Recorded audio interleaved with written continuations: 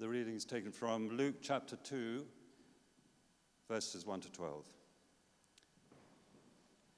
In those days, Caesar Augustus issued a decree that a census should be taken of the entire Roman world. And this was the first census that took place while Quirinius was governor of Syria. And everyone went to their own town to register. So Joseph also went up from the town of Nazareth in Galilee to Judea, to Bethlehem, the town of David, because he belonged to the house and line of David. He went there to register with Mary, who was pledged to be married to him and was expecting a child. While they were there, the time came for the baby to be born, and she gave birth to her firstborn, a son. She wrapped him in cloths and placed him in a manger because there was no guest room available for them. And there were shepherds living out in the fields nearby, keeping watch over their flocks at night. An angel of the Lord appeared to them, and the glory of the Lord shone round about them, and they were terrified. But the angel said to them, "Do not be afraid. I bring you good news that will cause great joy for all people. Today, in the town of David, a Savior has been born to you. He is the Messiah, the Lord. This will be a sign to you. You will find a baby wrapped in cloths and lying in a manger." This is the word of the Lord. Thanks be to God.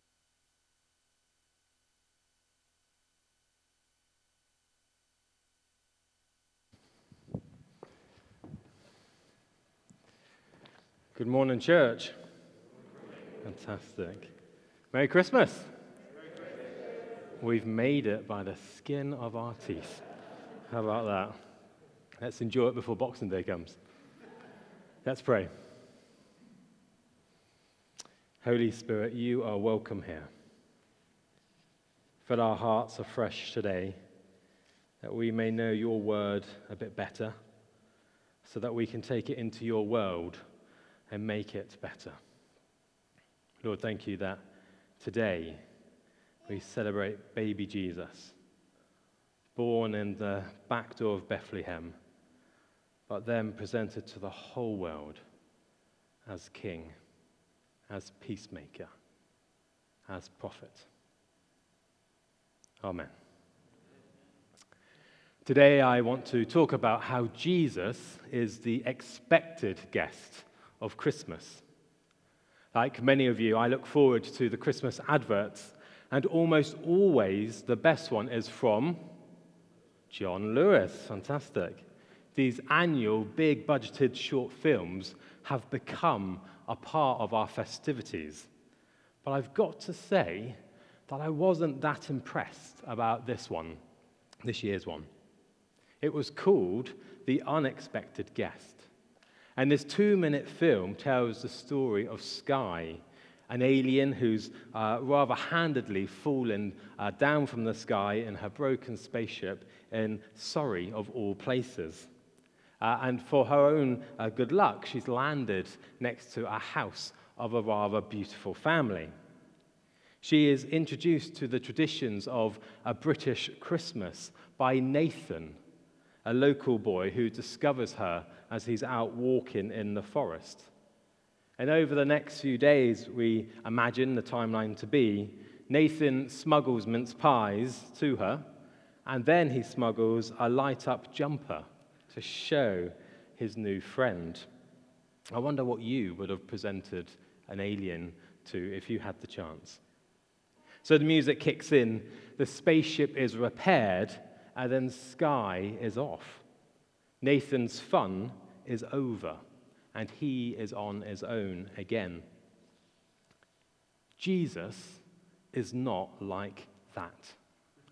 Jesus is not the unexpected guest. He is the long-expected Savior. He didn't just come for a day to play. He came for eternity, to be with us for eternity. So why did he come? He came to bring peace. He came to bring people together. And he came to bring purpose to yours and my life. And how does he make our lives full of purpose?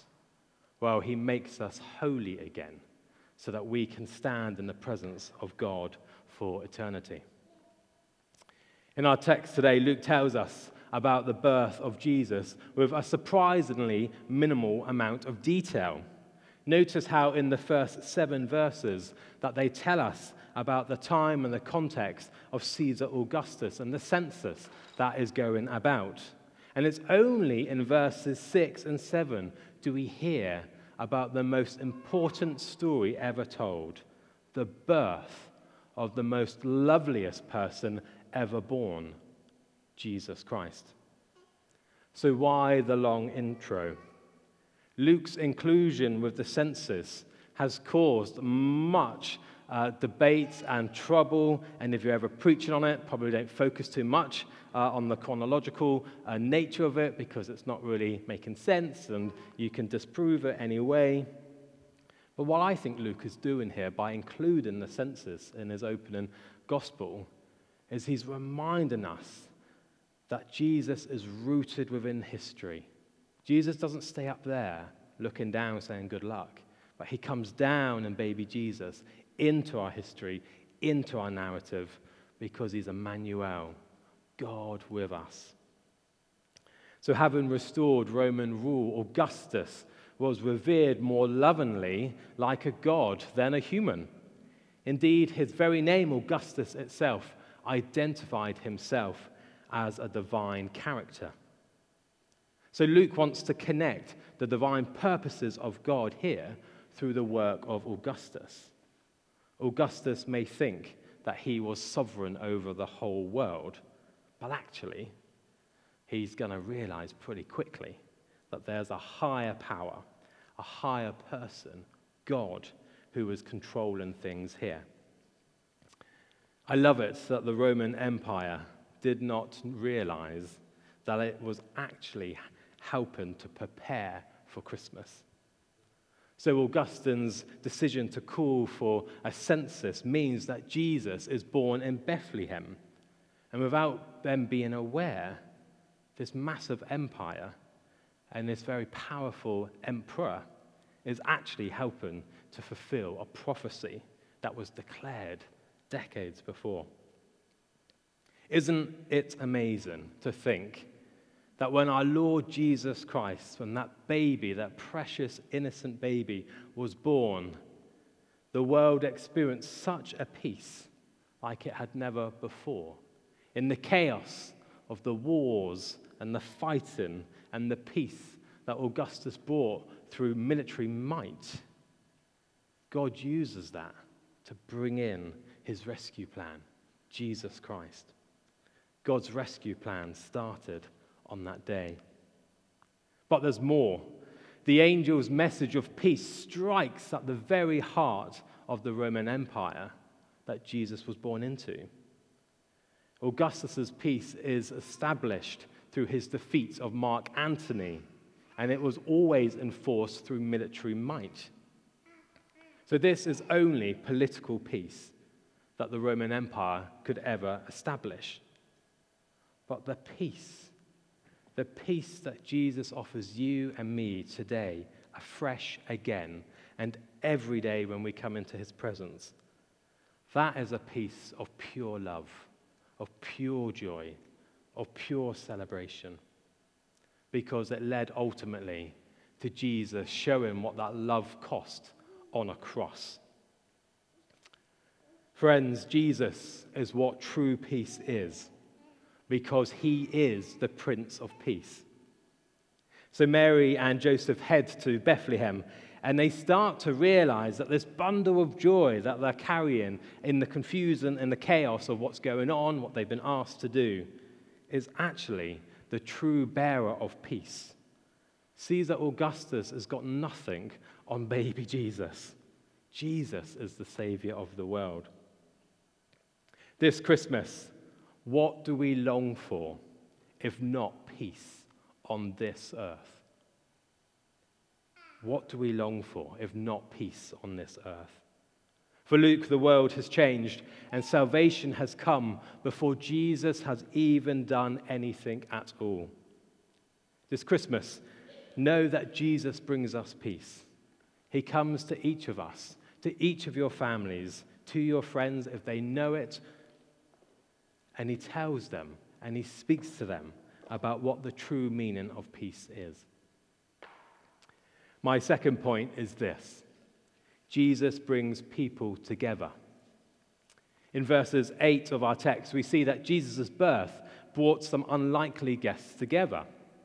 The shepherds had been brought out of the cold and into the warmth. A shepherd's work was boring, yet the role often called for diligence and for endurance. The search for water often took the shepherds and their sheep off to places that were far from their homes and their communities. And the threat of wild animals meant that they always had to remain alert. But there's more. Shepherds also went and found missing sheep, because each sheep mattered to them. This is why each night, each one is counted in and counted out. Extra attention was also given to newborns and those who were sick. And the scholars tell us that they even played reed flutes to calm the sheep. If anyone here plays a reed flute and would like to calm me to sleep at some point, do WhatsApp me a little sound. That would be wonderful. So whilst there is great disagreement amongst scholars about the place of shepherds within First Palestine, what we do know is that they were outsiders. You see, the requirement of their job to travel great distances away from their home communities meant that sometimes they struggled to observe the religious law and the rituals that they had to do to purify themselves. Some even stole, and others had to allow their sheep to go onto land that belonged to others. So for your average rabbi, it was a fair claim of theirs to look at shepherds as people who were disreputable and untrustworthy. Today, church, I wonder, who do you and I see as untrustworthy? Who have we put in the other camp over there? And if we're honest with ourselves, we don't actually believe that the good news of Christ is for them. They're just slightly too far away. So these shepherds are invited to the greatest party that ever happened. They are called by an angel, a messenger, to go and join in the greatest story. Today, we must be reminded that everyone is invited, every person is invited to praise and to glorify God. So who are you praying for on this Christmas morning? Who do you wish would know life's loveliest person, Jesus Christ? Friends, don't give up praying for them. You're planting the seed that the Holy Spirit of God will water, so keep praying for that person. Today, wherever you find yourselves with baby Jesus, do not wait until you think you've got it all sorted before you can approach him. We worship a God that runs to us. We can never run far and fast enough to him because he's always coming to us first. This Christmas, know that Jesus brings people together because he comes to each of us, regardless if we're feeling it, want it, or know it, because he's a God of love.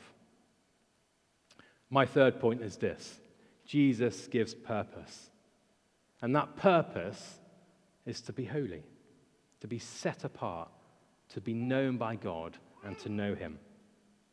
Verse 7 says in our text, she gave birth to her firstborn son and wrapped him in bands of cloth and laid him in a manger, because there was no place for them in the inn. We know almost nothing about the innkeeper, not even his name. If there was an inn, Even some people dispute that. But I think Luke gives us this because we know that they lived in Bethlehem and that they were holy enough, the innkeeper, to offer hospitality. They allowed Mary and Joseph to come into their house because hospitality is and was essential for the Israelites. Perhaps this innkeeper was a relative, as Joseph did know family already in Bethlehem. His family name was known. Or did Joseph leave his journey too late, and now Mary was in labor, and the baby was already on its way, so the door had to be opened? Whatever the reason to let them in, we perhaps won't know. But what we do know is they were allowed in. The door was opened. In the innkeeper's story, I think that we are reminded this. Jesus' birth was hidden and it was ignored. The world carried on, but Jesus came. There was no celebration. The wider family weren't invited. It wasn't on Zoom, thank God. But Jesus is held tenderly and lovingly by his mother and father. They know God is doing something. They don't know it all. But they have enough faith to hold this baby and to say yes to God. Jesus is born in a simple, lonely birth. I think all Christians are holy because we are now called each day, as the Lord's Prayer reminds us, to be set apart. We follow Jesus into the mess and in the human suffering that comes our way. And we offer it all to him because he knows our pain and our shame, because he experienced it on the cross. When we take our holiness seriously, we risk, and it does often feel like a risk, letting Jesus to take us to those most difficult places that we would rather not go to. The inn may have been a stable. It may have been a poor home or a cave. Wherever it was, God slipped in through the back door of Bethlehem, almost unnoticed, so that his rescue plan for you and me could begin. And it began in poverty, obscurity, and rejection. This Christmas, friends, whatever gets you fearful, whatever brings you down, bring it to God and know that you are blessed because you are called to be holy. Jesus offers you and those who you love this blessing each and every day. So as we head into another year of uncertainty, we can have today, on Christmas Day, a gift that the world cannot and will not ever give us, a greater hope in baby Jesus. And this baby Jesus, who is born into a man who lives an ordinary life in a family, but goes on to do extraordinary things to change the cosmos and the whole of the universe. He is the only one, friends, that can offer you peace, that can offer me peace. He is the only one who will bring everything together, all the headlines, all the chaos, all the mess that we see. And he is the one, the Prince of Peace, who will bring purpose to our lives, not just in this one, but for the whole of eternity, as he makes us holy. Jesus Christ is the greatest gift ever given, and Jesus Christ is the heart of Christmas. Amen.